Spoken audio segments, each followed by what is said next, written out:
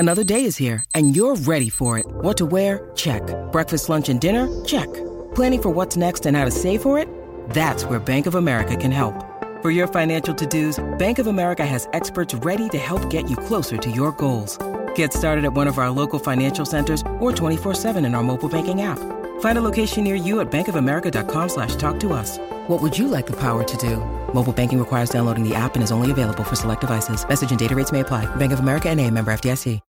When you need mealtime inspiration, it's worth shopping Kroger, where you'll find over 30,000 mouth-watering choices that excite your inner foodie. And no matter what tasty choice you make, you'll enjoy our everyday low prices, plus extra ways to save, like digital coupons worth over $600 each week. You can also save up to $1 off per gallon at the pump with fuel points. More savings and more inspiring flavors make shopping Kroger worth it every time. Kroger, fresh for everyone. Fuel restrictions apply. Good morning and welcome to episode 90 of the Jaguar Report podcast. My name is Gus Logue, joined as always by my co-host John Shipley. John, how's the offseason treating you so far? It's treating me, man. It's treating me. Get married next weekend, so trying to get as much done as I can before then. But it's been an NFL offseason, dude. Like for every team that isn't still playing, that like playoffs to free agency period is terrible. No, yeah, it's pretty brutal. Even like I feel like the end of the regular season until free agency, because it's like it's a little bit like tough because there's so much still happening NFL wise, but then you're trying to kind of like you're just kind of really balancing the fence between like looking ahead to the off season versus like staying in the season doing like look back at what did and stuff like that. So it's a little bit of a weird transition period, but now the Super Bowl is over. Ryan Nielsen was introduced as the Jaguars' defensive coordinator yesterday on Thursday afternoon. So we're going to break down some of our takeaways. But before we get into the nitty gritty, I guess, just what was I wasn't there yesterday. So what was your like in-person impressions of Nielsen? Firm handshake. I mean, that's been number one. Have you ever seen the King to Hill episode where he like, and this is like early 2000s, he like meets George H.W. Bush. And he's like a Texas guy who, he loves Bush, and he has a limp handshake though. So he's like, I can't vote for the guy anymore. I'd vote for him. No, it deserves being said that like not many coaches lose the introductory press conference. Like Adam Gase a couple years ago is probably like one of the few, but like literally every coordinator and new head coach wins their press conference. Like every team that hired a head coach this offseason, any detractors, they were bought in like 5 minutes into the press conference. I mean, that's how it goes. But I will say, like, I can see why he seems to have cultivated kind of a reputation as like a guy that players like, playing for. He seemed very like genuine, very authentic, very detailed, and also I'm trying to think of the right word for it. Just like seemed like he was somebody who knew what he was doing, what he wanted to get done, et cetera, et cetera. Like, Mike Caldwell's a genuine guy. I really liked Mike Caldwell, the guy, but you could tell his introductory press conference how green that he was. It seemed like Nielsen was somebody who was very much, had his finger on the pulse of things. But then again, it brings an identity, I could say. Yeah, there you go. But like I said, though, it's hard to lose a press conference. Like, out of all the things I tweeted from the press conference, the one that picked the most traction was him saying, we don't know how we're going to use Trayvon, basically. We're going to see what he does well and then fit the scheme around that. And everybody's going crazy and stuff. Somebody tweeted to me a tweet of mine of Mike Caldwell saying the same thing. It was an introductory press conference, but he did say a few interesting things, which I know that we're going to get a look at. What about you? I mean, watching from the All-22, the All-22 right, angle. The media room was nice. That was pretty cool. The eye in the sky, man. When I saw the video of Nielsen like going around shaking people's hands, I got a flashback to Calvin Ridley doing the same thing and how he had like such a great first impression. But yeah, Nielsen definitely seems like he has the goods. Like, even though, like you were saying, there's like plenty of coach speak in every introductory press conference, and there was in Nielsen's, but at least he kind of like backs it up, because like he said this yesterday, and every defense coordinator will say this about how like they put their players in the best position to succeed. But like I think when you go back and look at like accounts from former players and then just like watch the film from his defenses, especially when he was coordinating Atlanta last year, like you can see that he actually like applies that and isn't just saying it because it sounds good. So I thought that was encouraging. I guess we can start with the Trayvon quote, because I thought he was basically saying like, yeah, we'll like experiment some throughout the offseason, like in OTAs and in training camp, and like give him a few more reps inside, since he hasn't really gotten a lot of those reps at the NFL level, and like we'll kind of see what he can do. But even if like he shines at like 5 technique throughout training camp, like I would still expect him to play 90% plus of his snaps as an outside linebacker, or at least like an edge player in 2024. So yeah, like, and like we'll see, and like maybe something will change, but regardless, I think like Trayvon is going to be the edge opposite Josh Allen.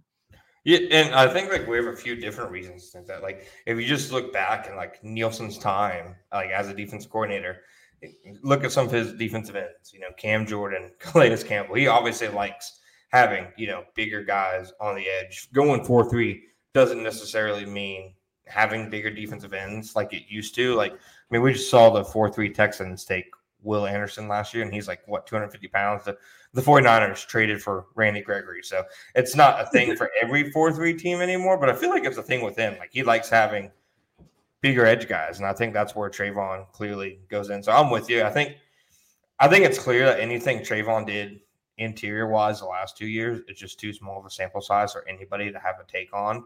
Yeah. And like you said, with him, it's going to be kind of, you know, getting him actually on the field and figuring out what's the best, you know, really best way to utilize him. But I agree with you. I mean, he even mentioned, you know, we'll talk about later what I thought the most important quote was, but he's like, we have a couple like really good edge rushers. So he's obviously talking, you know, about Trayvon. So I'm with you. I think he probably gets moved around more, but not much. Yeah, like there'll be some like exotic third down packages that are like look pretty cool. And I think like even though Caldwell called some interesting blitzes last year, I feel like a lot of it was like, I don't know, overloading one side, and then like Trey Herndon would come from another, which like those were cool and they would work out a decent amount. But like at this point, like every NFL team is like doing that and like messing with pass protection rules in that way. But then to actually like get different mismatches, like having Trayvon line up as a 1 technique on like 3rd and 11 would be cool, even if it only happens like once per month. That's the big thing. I think that in terms of how to utilize Trayvon can be improved upon. It never seemed like he was the focal point of any of the games or, you know, the blitz schemes they were, you know, trying to do. Like sometimes, yeah, right. He benefited from some of the stunts and games that they played up front, but it always seemed like he was just kind of like a part of the cast, as opposed to being one of the, like the straws that start to drink. There we go. Caught myself. So yeah, no, I'm with you. I think Trayvon is probably going to benefit, like him and Josh Allen, I think are going to benefit the most from Ryan Nielsen's hiring in general. And like you say, he definitely said a lot of like his Trayvon answer, I'd say, was probably like 90% coach speak. I mean, he's got it down, man. He's got head coach level coach speak. I'm not gonna lie to you. Yeah, no, I think so. Yeah, I love his very first answer was like he was like ready for Gene. He was like, first of all, good question, Gene. That was like the first words we heard from the new defensive coordinator. That's was right. Good question, Gene. And then he went into 9% coach speak. That's right. And I think that's, you know, worth talking about too. The first thing that he said, like again, you know, throughout some of the cliches that every defensive coordinator says, who's the first defensive coordinator that's ever said they don't want to attack and be aggressive? Like, you know, it's literally what all of them say. But I do think what he said was interesting in terms of, he said they wanted to be forward leaning, forward running, going forward defense. You know, even when it comes to the secondary, he says when we make out of our break, we're coming out of that break to hit you, etc. Those kind of things.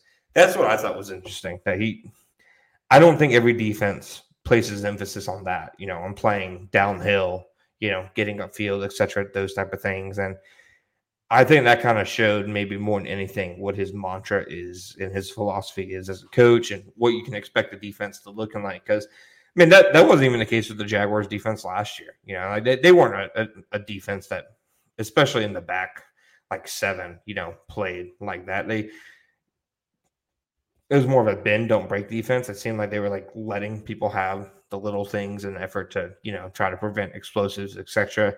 It definitely seemed like, and if you watch, the Falcons defense last year, it's kind of the polar opposite. I thought that was one of the really telling and genuine things that he said. Yeah, I feel like that's almost another thing that's like technically coach speak, but like coming out of his mouth specifically, and then like looking at like how the Falcons defense played under him is like something that's actually true, where every defense coordinator will say like, oh, we want our guys to play fast. Like, I feel like that was even a famous like infamous Urban Meyer quote, was wanting all of his guys to not necessarily like be fast, but to play fast. I think he was trying to like differentiate the two in one of his first press conferences. But like with Nielsen, like that group in Atlanta last year was super fiery. And even if they weren't one of the more talented defenses, like that was one of the ways that he was able to get more out of the unit than like the talent that was there. Was just like really just encouragement and I don't know, leadership to get them to play hard. Yeah, no, 100%. We might as well get into this next, like what he said about the pass rush in the secondary, because that's what I also thought, like the forward thing meant. So were we bulky balled or was everybody else bulky balled? I in terms of what he said about pull up the exact quote, the man coverage, zone coverage stuff. Okay, he said, okay, as one of our coaches would like to say, nothing cheap and nothing deep. When you're pressed, you take away the quick game, and we like to play shell, which when you look at us, we take away the deep throws. It may look man or manish at times, but there's press bail and some nuances in the coverage of it. That's actually sometimes a zone with tighter coverage on the outside. It's actually good that you see it like it, because if we're viewed like that, then when we drop into zone, it could be advantageous for us on defense. We're going to be mixing and matching. We're going to be playing different coverages and mix and match our coverages. Well, who got owned, Gus? Somebody got owned. Did I get owned? I mean, or what was it? Dribble? Okay, I'm leaning towards more it being, again, coach speak. Like, if anything, to me, and maybe this changes the entire argument, he said, okay, regardless if you want to call it man or zone, he did say they press. And the Jaguars pressed at the second lowest rate of any team last year. Like, they rarely pressed. Exactly. Like, they played a lot of soft zone coverages under Mike Caldwell. So, okay, maybe it's not a man versus zone argument. Maybe it's an argument of they need corners who can press at the line of scrimmage, etc. How do you interpret that? Because I definitely had a few people telling me I got owned. Maybe I did get owned. I don't know. My brain's kind of a pretzel about it, to be honest. But I don't think we got balky balled, honestly, because I think he was almost trying to be like, because there was a different part when he was talking about like his third down principles, when he was talking about how he wants to be multiple and they're going to have different coverages because opposing offenses and quarterbacks are just too good nowadays, and you can't be a Gus Bradley who just sits in your cover 3 zone. And so I think what he was trying to say is that like, yeah, like I major in like man coverage and I want to play man coverage, but like we're going to switch it up because we have to, because we can't only play man. And so I think he was saying like, for sure that he like more emphasized like the press part of it than the man part of it. And so that was kind of like more of my takeaway, was that like, okay, yeah, we can't expect a lot of press coverage next year, like regardless of who ends up being the cornerbacks on the team. But yeah, so like even if they're not going to lead the league in man defense, like they're still going to be primarily a man coverage unit that just like switches it up with like the like coming off in the trail and then like switching it up into like matches and stuff like that. So he like was basically like explaining his counter moves, I feel like, but and like was just like more so focusing on his counters rather than being like, yeah, I'm a press man coverage guy. Yeah, I feel like a lot of people take that argument at face value of thinking it's like playing Madden and you're playing man coverage every single play. Like, no, you obviously like play with more coverages than that, but it's still your bread and butter. Here's my question for you. Coverages are like so sophisticated, and that's one part of, the game that I'll admittedly, like, it's hard for me a lot of times. I see a play to decipher, what what the coverage is. I'm not a former backup, NFL quarterback who's now on TikTok, etc. And I'm not able to call them from the jump like that immediately. I have to, look at it a few times, figure out a few different pieces. But with coverage as diverse as it is and so many like mix and match and stuff, can data really even tell the story on man and zone coverage like that much, you think? I think you just have to kind of like look at it like kind of vaguely. So like I think with like a lot of like not just coverage, but a lot of like kind of like NFL advanced stats in general, I think if like a team or a player is like a top 5 or bottom 5, then like it's safe to have a takeaway from that, like being like, okay, the Falcons were number 1 in ESPN coverage. So like they were absolutely top 5. Yeah. So like I think you can say like in honesty or like it would be fair to say like, oh, they're like a press man or they favor press man, even if like I think it'd be better to kind of like say that and just generalize it a little bit rather than being like, oh, in 2023 this defense ranked number 3 in this very specific statistic. Because as you're saying, like I literally my job for a few months was to do that. It was like a football video scout for Sports Info Solutions, and part of what I charted was like the coverage of every snap. And it's even for people who have a lot more experience than I do, it's not at all an easy job. And so NFL coverage is a wild, dude. There's so much different thing. Like it's not like, just sitting in cover 2, they're wild. Right. It's like, as you were kind of saying, like, it's not like Madden where it's like, okay, I can do cover 3, I can do cover 2, I can do cover 1. Like there's so many, like even plays that have like zone on one half, man on the other half, like cover 8, like no one in my position could like diagnose a cover 8, honestly. So yeah, there's just a lot. I think like people would get like 80 or like scouts that are qualified can get like 80% of it right, which is like enough to be like, oh, if you're top 5 in this metric, then it probably means something. But again, you can't like look at charting and be like, oh, Joe Burrow's the number 2 quarterback in PFF grade. He must be the number 2 quarterback in the league. Obviously, that like taking those leaps are a little atrocious. Okay, so 2 more questions. 1, should I just trust the shoulder pad chips to dots? And then 2, is this all just me coping? The shoulder pad chips to dots. I like the dots. I don't know. That's what I'm saying. Should I just trust them that they're telling me it's man coverage? Should I just trust them? Oh, I don't know. You gotta ask your guy Keegan, but I do think like that's what we talked about this before. Where next gen is at least better than like ESPN's tracking. We've kind of figured that out ourselves. That's my counterpoint to being owned. Like I'm the dots tell me I'm not owned. I'm not owned. Again, you're definitely coping a bit. Yeah. Okay. Yeah. I'm definitely some copium. Honestly, stats aren't going to be like. I mean, I don't think there will ever be like statistics that like tell the full story, but like we're not even going to get close to that point until you can like have statistics about like intangibles or like just like feelings and like moods, like because like momentum I think is like exists, but like we just don't have like the technology to track it. So then once you're able to like track players like thoughts and confidence levels and stuff like that, then maybe we'll actually have some real stats. But at the same time, then you get into like this whole like ethical thing of like, oh, is it like really a good idea to be tracking players' moods and stuff like that? So we've got a very long way to go before like more statistics are figured out. So you're telling me eventually I'm going to need to get to the point where I'm tracking players' moods to prove that I'm not being owned by Trent Baalke. That's more or less. Okay. You need all the data points possible, and right now we've got all the data points. I'm willing to go that far, but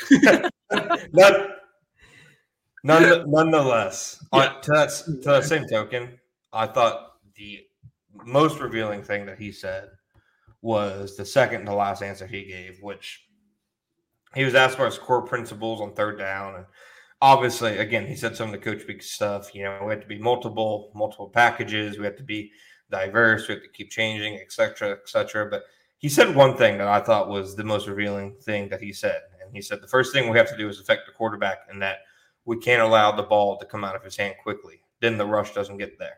If the coverage has holes in it or gives an easy throw, it doesn't matter who we've got coming off the edge. We've got a couple of good edge guys here.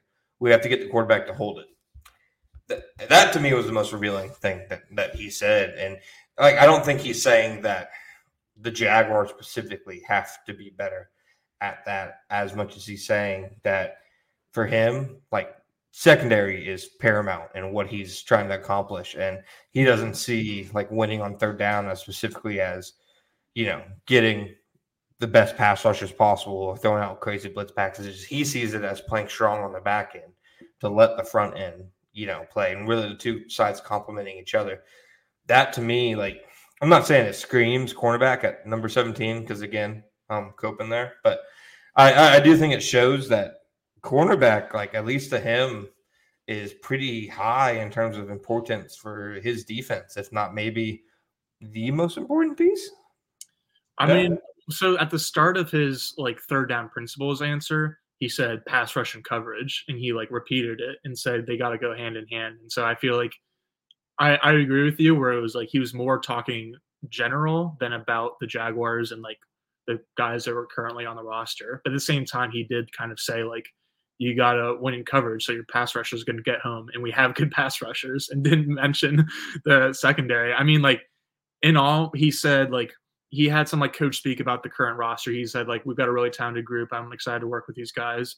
And then he like went over. I think it was a response to your question. He went over like some offensive guys, but the only two defensive players he like called out. More about the offense than he did there in-house defensive guys. Yeah, like he only mentioned Trayvon and Josh as like the only two defenders, and like part of that was that he was asked specifically about Trayvon and Josh, so it's not like he went out of his way. But in like this specific quote that we're talking about, he did kind of go out of his way, even if he didn't like name those two by name. Yeah, 100%. And like, I don't think he was saying this is what like specifically the Jags sucked at last year, but it is kind of what they sucked at last. I mean, look at games against Cincinnati, the Browns, the Buccaneers game. Like that was their, biggest thing. Like it didn't matter that they had, arguably a guy who played as well as Myles Garrett and Michael Parsons as a pass rusher last year. It didn't really matter because quarterbacks were able to get, easy stuff. And a part of that had to do with the run defense suffering, but a part of it definitely had to do with, like, I think honestly, the philosophy just, of the secondary, just so much of that zone coverage, playing with everything in front of you. It just seemed like quarterbacks are able to get those quick, easy throws often, against them. And it seems like specifically for him, preventing those type of, gimme throws. And for, maybe that's how you make sure that the Jake Brownings of the world don't beat you. Yeah, the whole thing about the cornerback room, I mean, really defense in general is kind of more about having a good collective group and not really having like a weakest link as opposed to having like a bunch of stars and scrubs. But that's definitely goes for the cornerback room too, because when you're like, you want to play man coverage like Nielsen does, like you got to be able to have like winning matchups for 3 or 4 different like wideouts or at least pass catchers. You can't have like 2 really good guys and then just have, I don't know, Gregory Jr. starting all 17 games because then he's just going to get, I mean, I don't mean to throw Gregory Jr. under the bus, but if they have like 2 really good guys, like you need all 3 spots or even maybe 4 spots to be like solid, dependable guys. Yeah, like the cornerback like discussion, I feel like so many fans are making it about Darius Williams and Tyson Campbell when like it's so much more than that. Like Kendrick Bourne went off in the Super Bowl because like Deebo Samuel was getting locked up by Trent McDuffie, and then Brandon Ayuk was getting locked up by Jarius Sneed. And so obviously the Chiefs were like okay living in a world where Kendrick Bourne was like kind of going off on them, but like I don't know. That's what happens when you've got 2 really good guys like the Chiefs do, and then like you still need a 3rd or 4th guy. Exactly, and like looking at like their current roster setup, like Trey Herndon is an impending free agent. Buster Brown, like, definitely had flashes last year, and I'd say like you can go into the year with him as like depth that you like. I don't think you want to necessarily go into the year with him as your 3rd best corner, and then Gregory Jr. like he just he hasn't played enough to really like show anything in the first 2 years. Christian Braswell hasn't played. Devon Campbell is, just like a bottom of the roster type guy. Like, exactly. So like they have, what would you say, 2.5 like established corners on the roster right now? I feel like 1.5. I feel like it's just Tyson and Darius, but they both have like question marks because Tyson really just like he needs to put together a healthy season ideally, and then Darius is just that cost them a whole person. That's fair enough. So between 1.5 and what? Who you said 2.5? Yeah, Tyson and Darius are 2 people, and Buster Brown is half of an established cornerback. No, all right, they have 2 1/3 established cornerbacks. No, I think Buster is like good depth, but like I don't. Yeah, I'm not. By established, I'm saying like NFL quality, like 53-man roster. Okay, 2 1/3. I hate you. Okay. Regardless, they definitely need like the discussion about the cornerback position has to, I think, go beyond just Tyson and Darius. Yeah. Guess was there anything else that Nielsen said that kind of maybe stood out to you? I thought like the coaching staff question, like he was basically told, no, you can't like announce the coaching staff, which it makes sense. The head coach should announce, the coaching staff, but it definitely did seem, and obviously most of the reported hires, it seemed like Nielsen obviously had a big hand in that, just like Mike Caldwell did, because Mike Caldwell brought, what Cody Grimm with him.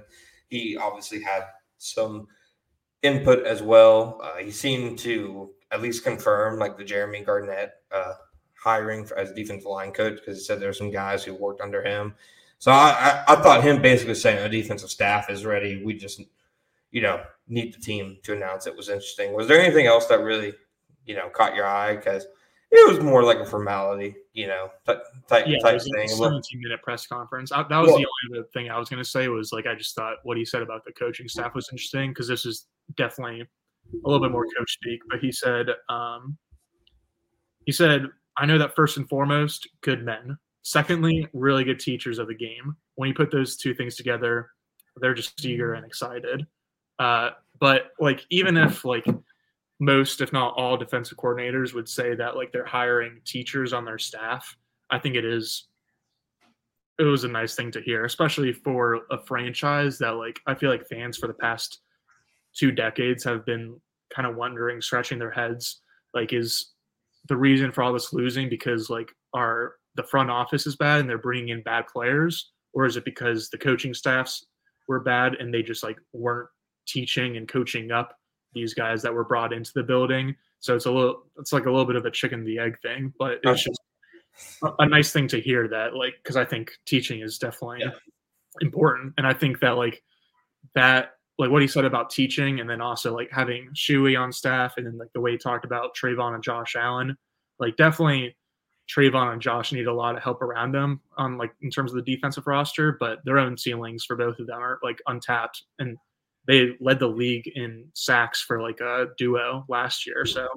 even though that's like we've talked before about how sacks are a little bit fake, it's still exciting.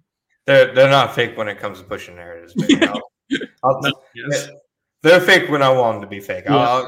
I'll go ahead and acknowledge that. No, I'm with you. I mean, just some of the hires, like off the top, I think Chris Richard, if that ends up being one of the hires is major. I think he's one of the better defensive back coaches.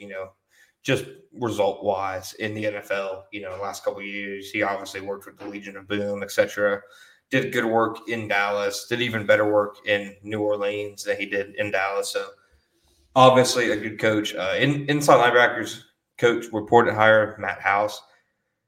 It's one of the most annoying things. I mean, like when like a coordinator gets hired as a position coach, and like the fans are like, "Oh, you're gonna hate him," etc. Like, no, they won't. They won't even know he exists. Like, it literally doesn't matter what he did with LSU's defense, as a whole last year. But he is, well liked. People inside the NFL as like a pure like position coach. It seems like it's shaping up to be a solid staff. I know a lot of Auburn people, it seemed like, were pretty upset by losing, the defensive line coach. I'm not sure how much of that had to do with like pure coaching as opposed to recruiting, stuff like that. That's why I don't like to dabble in the college world. Speaking of, you okay? Yeah, that was funny. I mean, I'm happy you know exactly where I'm going. Yeah. No, talk. Like I heard some people or like Gators fans were like upset about it. Even like non-Gators fans, like Fred Taylor fans were like upset that like the young buck didn't know like the old guy's legacy and stuff like that. It's like, I don't know. He was being funny on the podcast. I don't mind it. He's what, like 22, 23?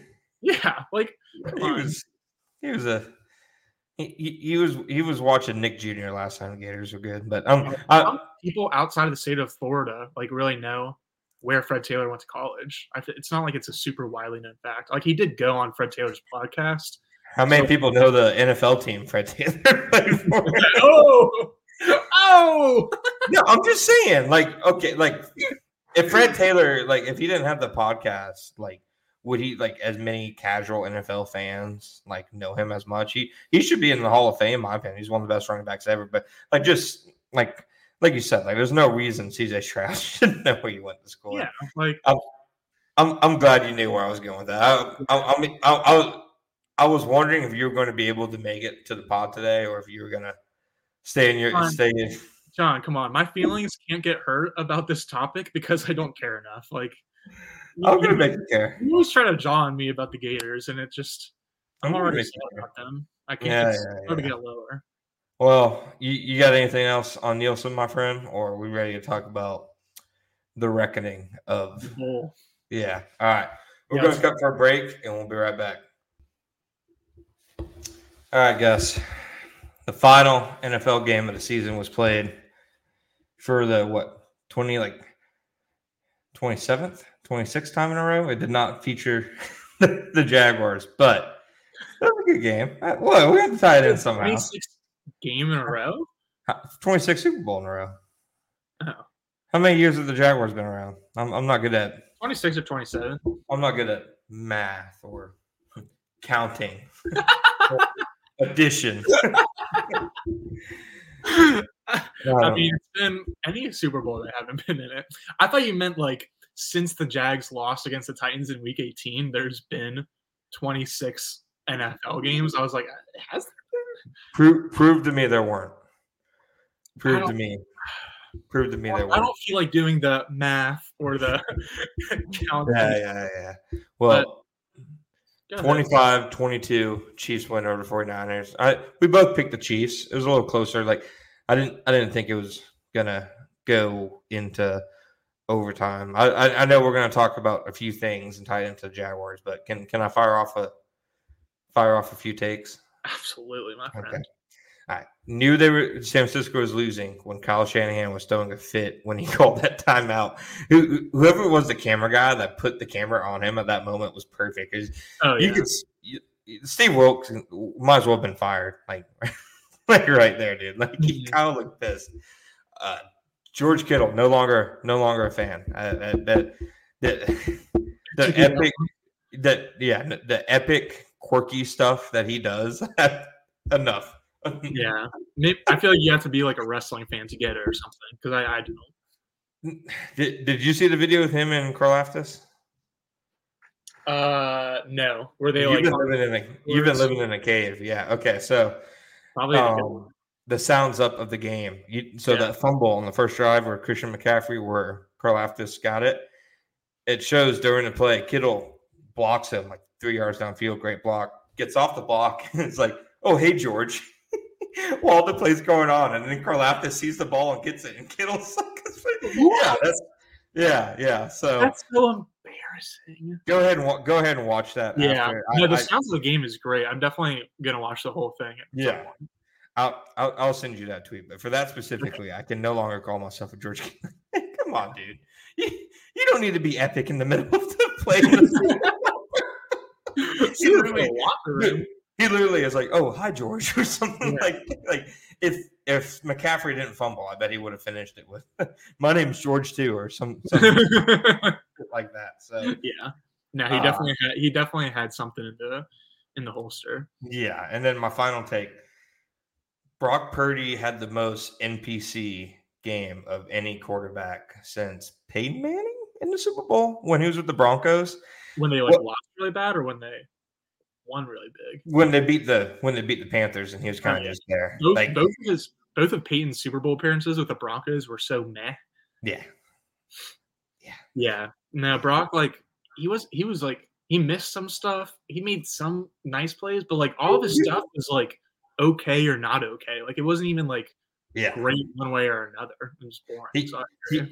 He was just kind of there to me. Like and I've seen like who was it? Dan Orlovsky said like he like played outstanding and stuff. And I've seen people be like, oh, he took Mahomes to overtime. He's answered all the doubters, etc. He was just there, in my opinion. He's only good because he's getting paid like $1 million a year. Like he's going to be the quarterback for at least the next 2 years, like for that reason alone. And he's like, I think he's like on like, I mean, Kirk is pretty good. I think he's on like the Jared Goff like level, like where he's like, he can start NFL games, but he's just like not going to take you to a Super Bowl win.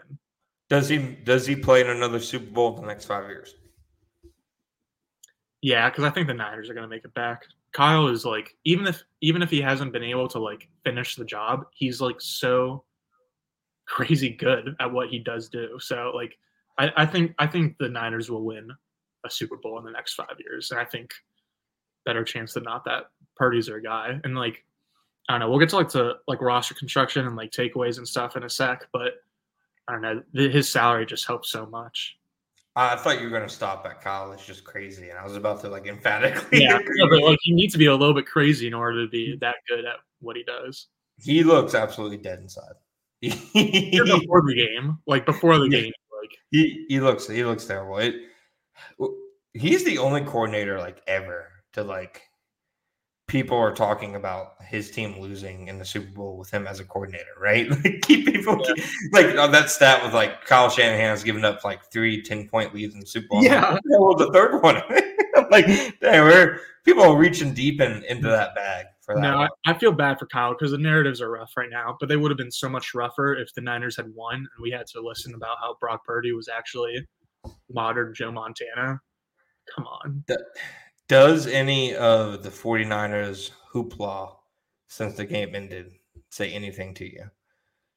I mean, offensive linemen openly on Twitter blaming each other for Chris Jones getting, a free run. Bosa saying they weren't prepared for any of the options. So like it wasn't a read option, which I feel like people keep like I've seen like a few San Francisco beat guys share that quote as like say, oh, that was one of the indictments on Wilkins, and like, well, it wasn't even a read option. It's just have you ever watched a Nick Bosa interview? I've seen like clips. I've seen like 3 clips. Yeah, I will take it at face value. Watch a Nick Bosa interview, and you'll see what it's the same as what he said about Trevor earlier in the year. Like, no, I'm not going to take Nick Bosa's word for it. No, there was an athletic piece that like did highlight how like Steve Wilkes like never really had control of that side, and like players didn't really trust him. So I think like definitely there's like concern, and like it's as hard as it is to like get back to the Super Bowl after you win it. Like it's way harder to get back to the Super Bowl after you lose it, because like it's so hard to like just like keep the band together, even if you're like in a spot like the Niners, who have been like right there for like the past 4 years, really. Like it's really tough to like keep telling yourself to kind of like stay on the tracks. But I honestly think they're like a good defensive coordinator hire away from like being in the same spot they were, because like with Shanahan running the control board, like John Lynch seems like a pretty legit GM by this point. Like I feel like I used to think it was just all Shanahan, but they done too good of a job of bringing in talent for it to be only Shanahan. And so, I mean, like they're in a spot where they can like hand out crazy contracts, like Javon Hargraves last year, and then like trade for Chase Young. And so, again, because of Purdy's contract, like I think their window will be open for maybe not 5 years, but 3 years. So if they get someone good in the building to like just take care of the defense, almost the same way as the Jaguars, where like they just need like an adult to like take care of that side of the ball, then like I think they'll be right there back with it. Yeah, I think one of the big things working against Wilkes, at least as an outside observer, is like anybody who goes there, like you're running the system Shanahan wants to run, you Yeah. know, on defense as opposed to running your own. I don't know who they like. I mean, they're the only team in the NFL with a defensive coordinator opening, you know, right now. That's the big thing working against them is every other viable candidate for the most part has been hired.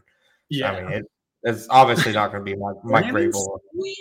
That Brandon Staley seems like the only big name who would make sense. Like, because you know it wouldn't be Vrabel. You know it wouldn't be Belichick. So right. The only other big name, Rex Ryan? Yeah. Ooh. Huh? Ooh. Yeah? I was happy to see that Zimmer got hired by the Cowboys because I think Zimmer was like a better hire than Rex, but I would still love to see Rex back in the league. I think that would actually be that makes the Cowboys interviewing Zimmer, Rex, and Ron Rivera in the same cycle in 2024. Such a good bit, dude. That's like if you had told me those were candidates in like 2014, I would have like thought that. Oh you know, they're so great. Like weirdly unserious. They're like so good but so not good at the same time. It's so funny. I can't wait for it to all just like fall apart next year since Dak and McCarthy are like on the final years of their contracts. It'd be pretty funny if it all got blown up.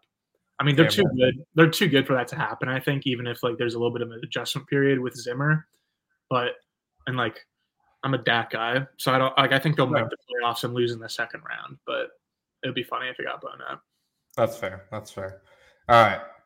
In terms of the Super Bowl, what did you learn, Gus, as it pertains to lessons the Jaguars can take away from? The first one is man up on defense. I feel like a couple years ago, I really came around on this idea where when you get to the playoffs, like you just have to be able to play man coverage because like zone will kind of like only get you so far, especially as kind of Nielsen said in his presser, like with how good offenses and quarterbacks are nowadays, like almost every offense either has a play caller or a quarterback who can like dice up zone coverages and kind of take what the defense gives them in zone. And a lot of teams have both where they have like a play caller and a quarterback who know what they're doing. And so like at a certain point, you got to kind of like just line up and like have best on best and kind of have your guys win. And I think it's similar to like offense and like the ability to run the ball late in games when everyone knows what's coming.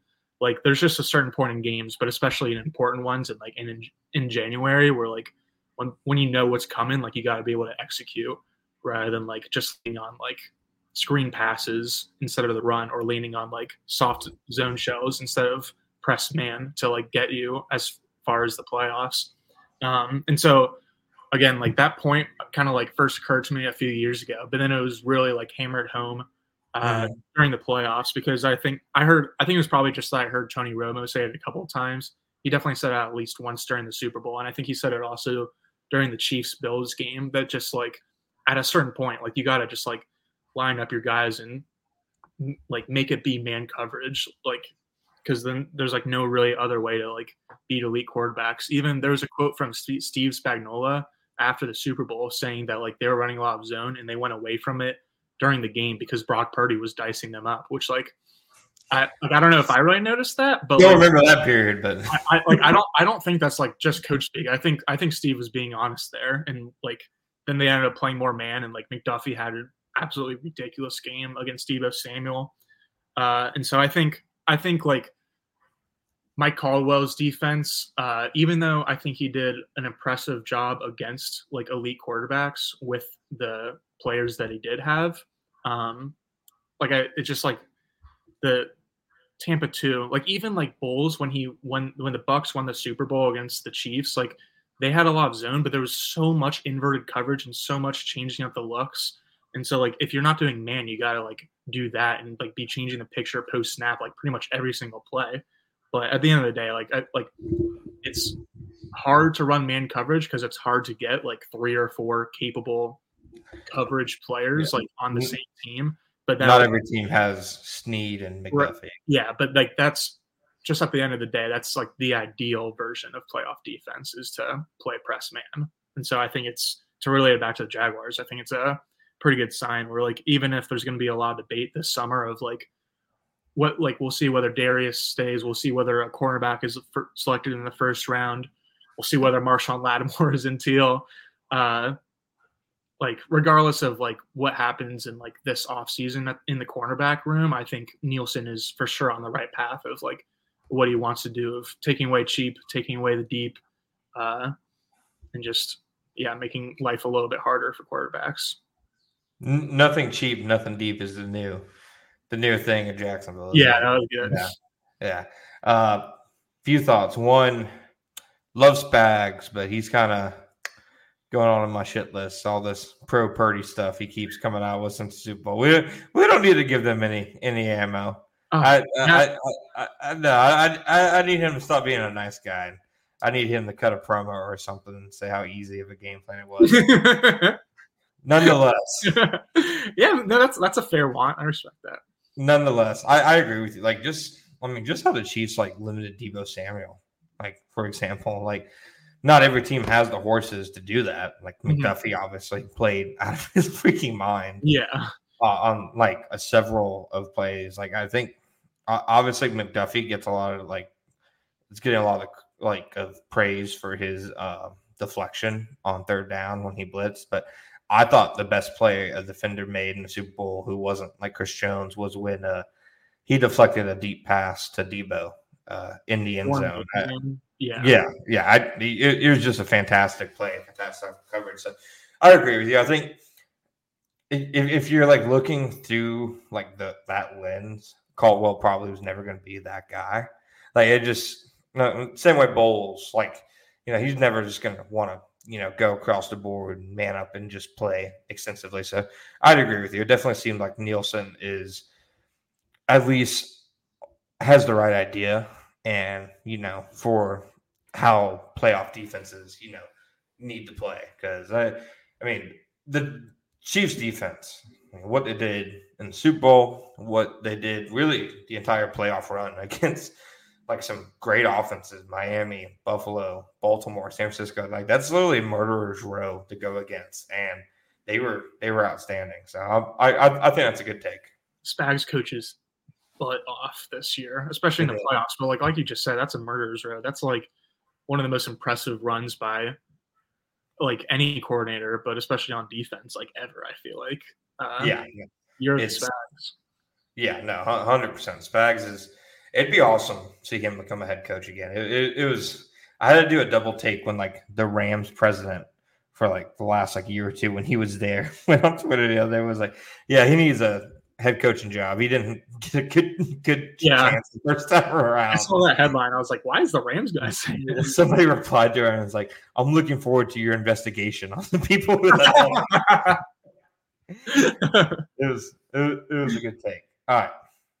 My biggest takeaway, I mean, Debbie Downer, whatever, the entire time I watched that game, I couldn't help but think the Jags aren't anywhere close, like to those two teams. Like, not in the sense of I think they can challenge the Chiefs and 49ers next year. I just – did you feel at any point in that game that the Jaguars are an offseason away from being as good as either one of those teams? I mean, we've seen – the results. The Jags lost by 8 points to the Chiefs this year. They got steamrolled by the 49ers. If you're even going past that against some of the teams that have made the conference championships in the last couple of years, they lost to the Ravens this year. They lost to the Eagles and the Lions, last year, plus the Chiefs, obviously twice. Like who's like the best team, the Jags have really beat, in the last 2 years to show you that they can be as good as the Chiefs. Texans, Bills, and Bills. The Bills were like, that was kind of like the start of like a really weird skid for them though. Like it was their first, I think it was Buffalo's first game without like Daquan Jones and Milano, or maybe like one or two of them got hurt during the Jags game.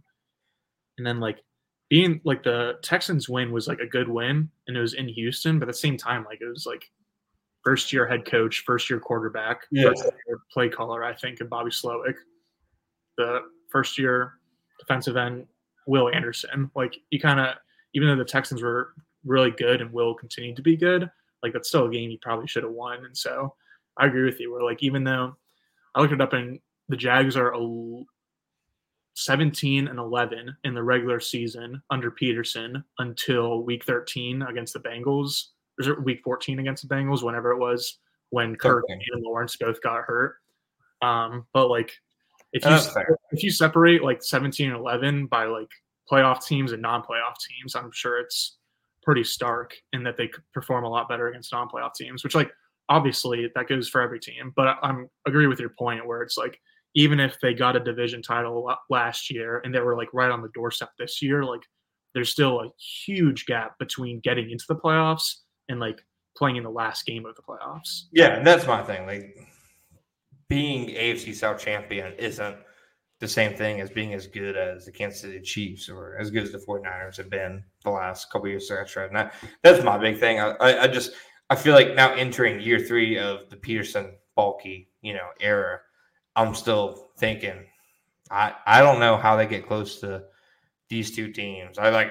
Obviously Lawrence taking a big step would be significant, but I already think Lawrence is pretty good. So like that's already factored into my thinking. It's just my thing watching that game was just that the Jags have so many decisions to make, so many holes to fill that I was just scratching my head of, okay.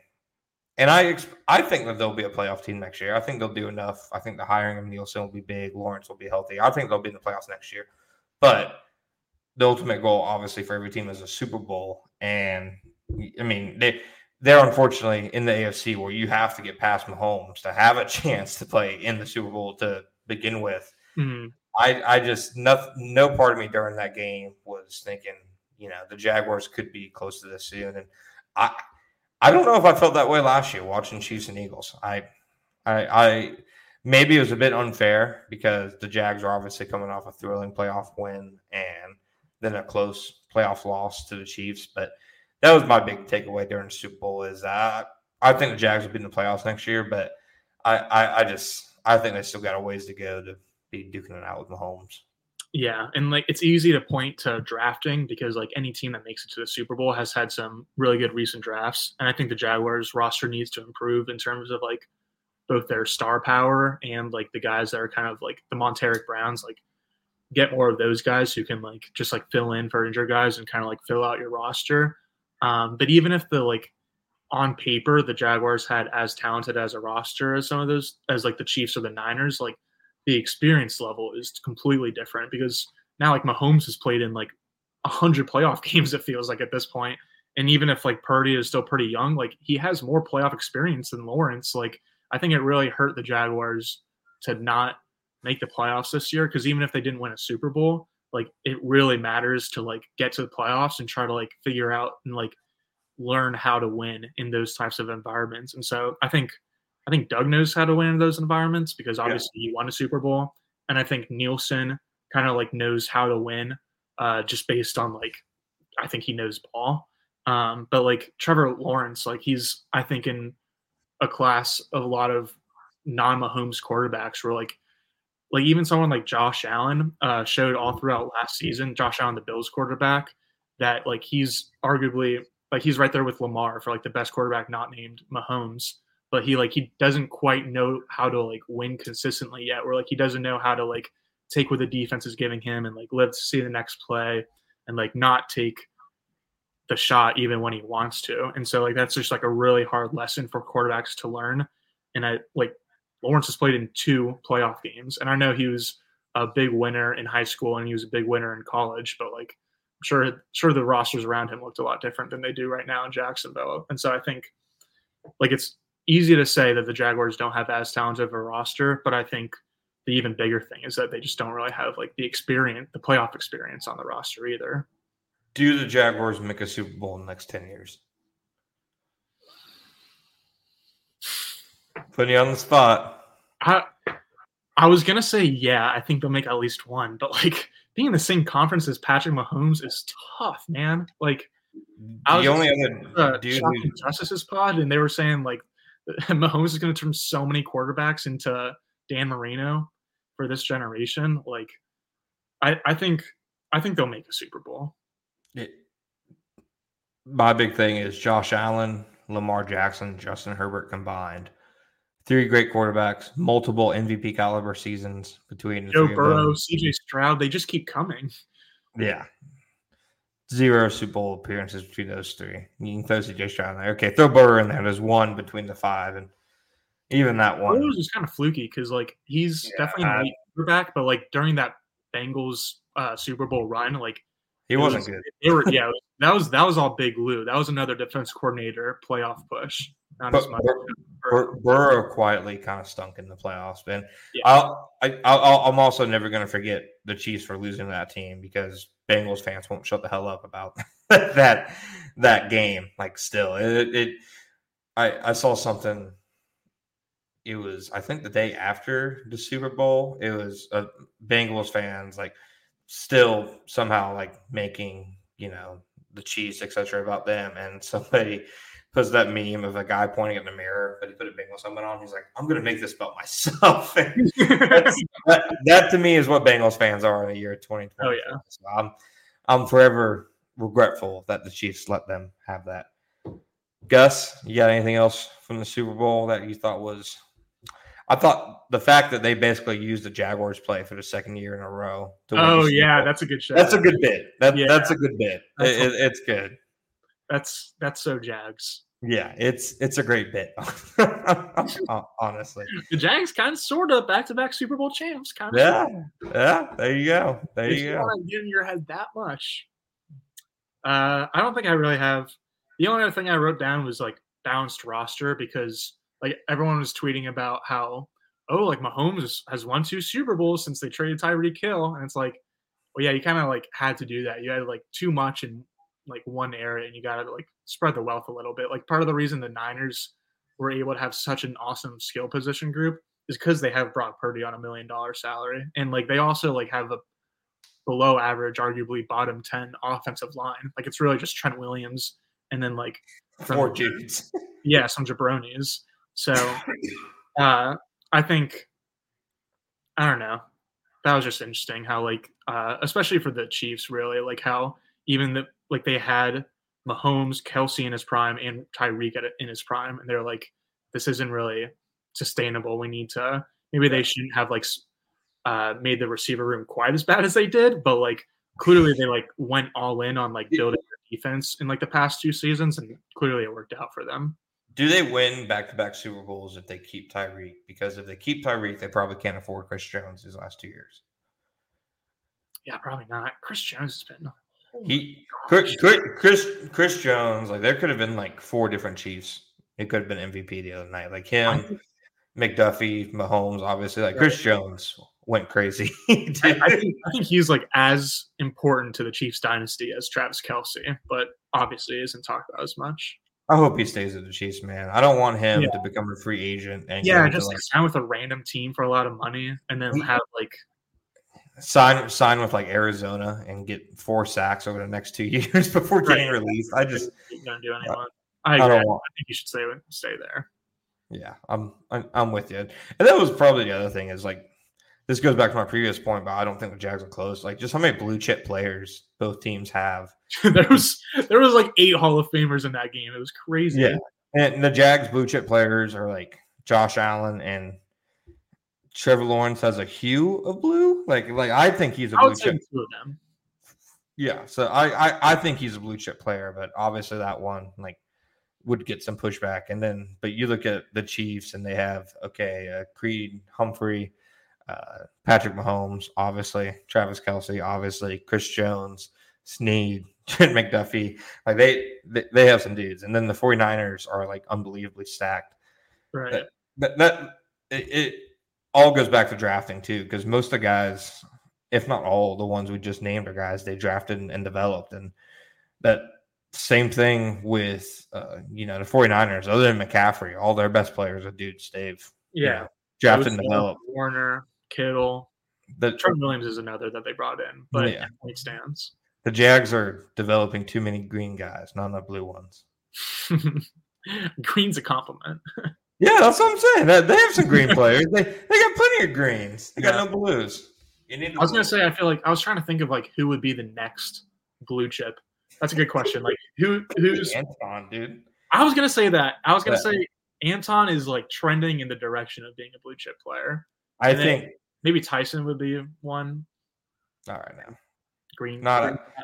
I know it was injury related, but got to get past last year. I think Anton would be the next one, and the next closest one would be Trayvon. I don't. He's not one, but he'd be the next. Like I think ETN might be right there too, honestly, which is partly about like the state of the position. Like I feel like ETN is like objectively a top 10 running back, but it's more about just like who else are you gonna put on like number 8, 9, 10 on your list of top 10 guys? Is Trayvon one of their 5 best players? And in my opinion, either if you answer yes or no, it's probably a bad thing.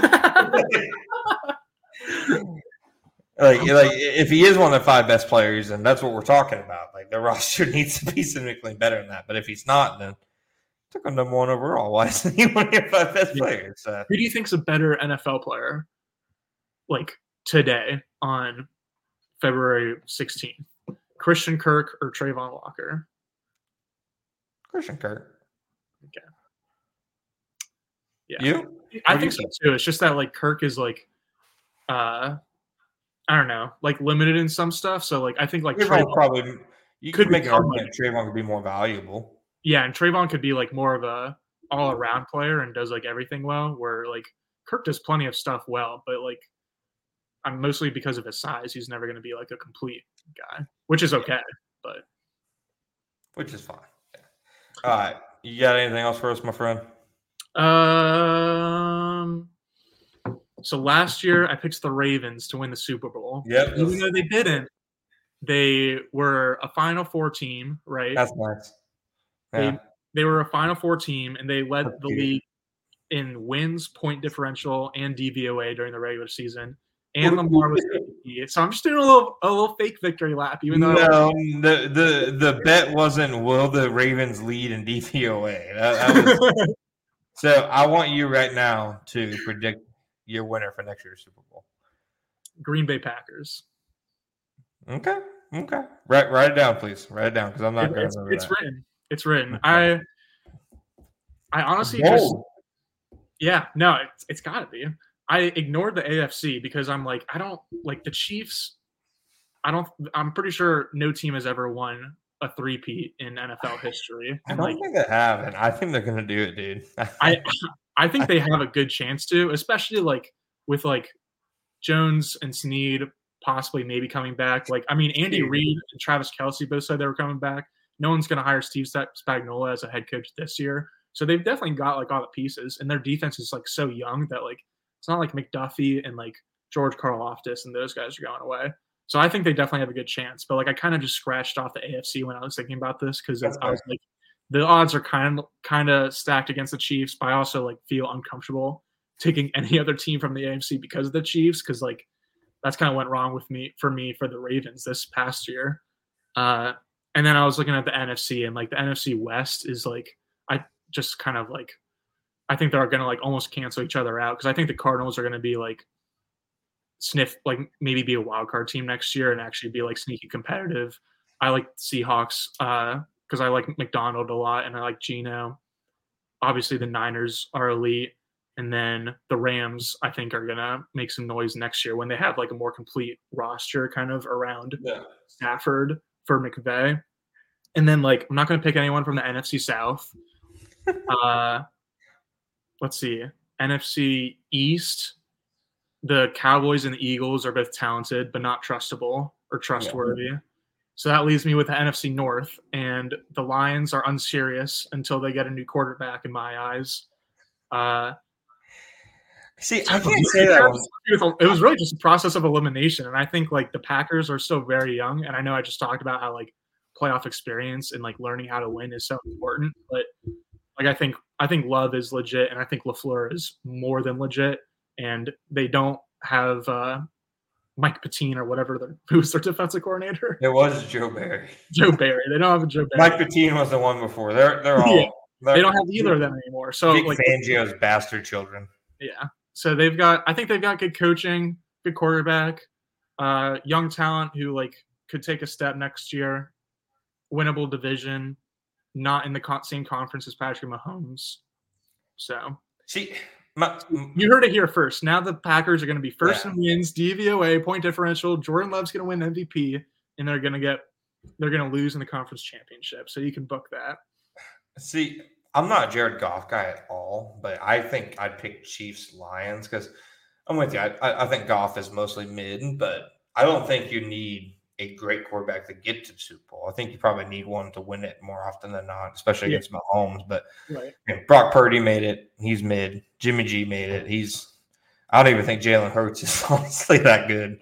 Like if you're getting down to brass tacks and taking out some of the gimmicky stuff. So I don't hate it as a take though. Okay. So we've officially moved on from the Ravens. And, that was me closing the chapter on the Ravens and opening a chapter on the Packers. Okay, I'm looking forward to poking fun of that for the next 12 months. So. They have I saw their cap space is like middle of the pack, maybe even below average, but they've got 5 draft picks in the top 100. They've got a first, 2 seconds, and 2 thirds, and I feel like their drafts have been crazy recently. So yeah, they have been. That's fair. I don't hate the take. I begrudgingly am a Jordan Love fan. I was kind of hoping I was hoping he'd be awful just for my pal Justice Mosqueda. Yeah, same. Yeah, but one of my friends, shout out Graham, is Packers fan. Yeah, but he unfortunately is a fun player. So yeah, unfortunately he rules. Yeah, that's my stance on Jordan. Yeah. All right, Gus. Anything else for us? Packers over Texans. That'll be my official Super Bowl prediction since you just gave 2 teams. Yeah. I kind of wanted to take the Texans, but then it was just like, since AFC is so crowded, I was like, nah, I'll go NFC. And then I think the Jaguars should sign Mike Williams from the Chargers because I think he's like a near lock to get cut because I think he tore his ACL last year and he's had a couple injuries. They have 4 like albatross contracts between Mike Williams, Keenan Allen, Khalil Mack, and Joey Bosa, and there's like absolutely no way they can keep all 4 of those guys. They might even have to like part ways with 2 of them. But I think Mike Williams is like the guy that's most likely on his way out, and then it fits like the big body that the Jaguars are missing in their receiver room. It fits the injury discount that Balky likes, even though that narrative has died a little bit in recent years. Like you had him at torn ACL. Exactly. So I don't know. I think like Higgins, has never been like he was never going to go on the market. He's not going to be a free agent. I think Mike Evans is like a feasible pipe dream, and like because they're gonna have to probably tag Anton Winfield at safety. So maybe if you give Mike Evans a really nice check, then he'll come to town. But other than Mike Evans, like and T Higgins, and then Calvin Ridley, I don't know. It's just a bunch of meh options out there, I feel like. I think there's a good chance Calvin Ridley will be the best free agent receiver once the dust settles. But definitely worth looking at. All right. This time. Gus, got anything else? Got all? No, I'm done. There you go. Empty the tank. All right. Good job. Hey, good takesmanship. That was a good little run for you. I like that. Mm-hmm. Hey. Appreciate it. Yeah, there you go. You're getting better. I'm proud of you. All right. That was episode 90. Who would have thought? Thank you guys for joining me and my friend, co-host Gus Logue. We'll be back. I'll just be upfront. We'll maybe be back next week. Getting married next Saturday if we find the time. But if not, we'll be back sometime when I get back from the honeymoon to talk about franchise tags, free agency, all that good stuff, broken player relationships, everything that everybody loves talking about. Oh, yeah. Thank you guys for joining us, and we will be back whenever we want. So thank you. You just got bulky balled. Yeah, you just got bulky balled, loyal listeners. Thank you guys for joining us. That's right.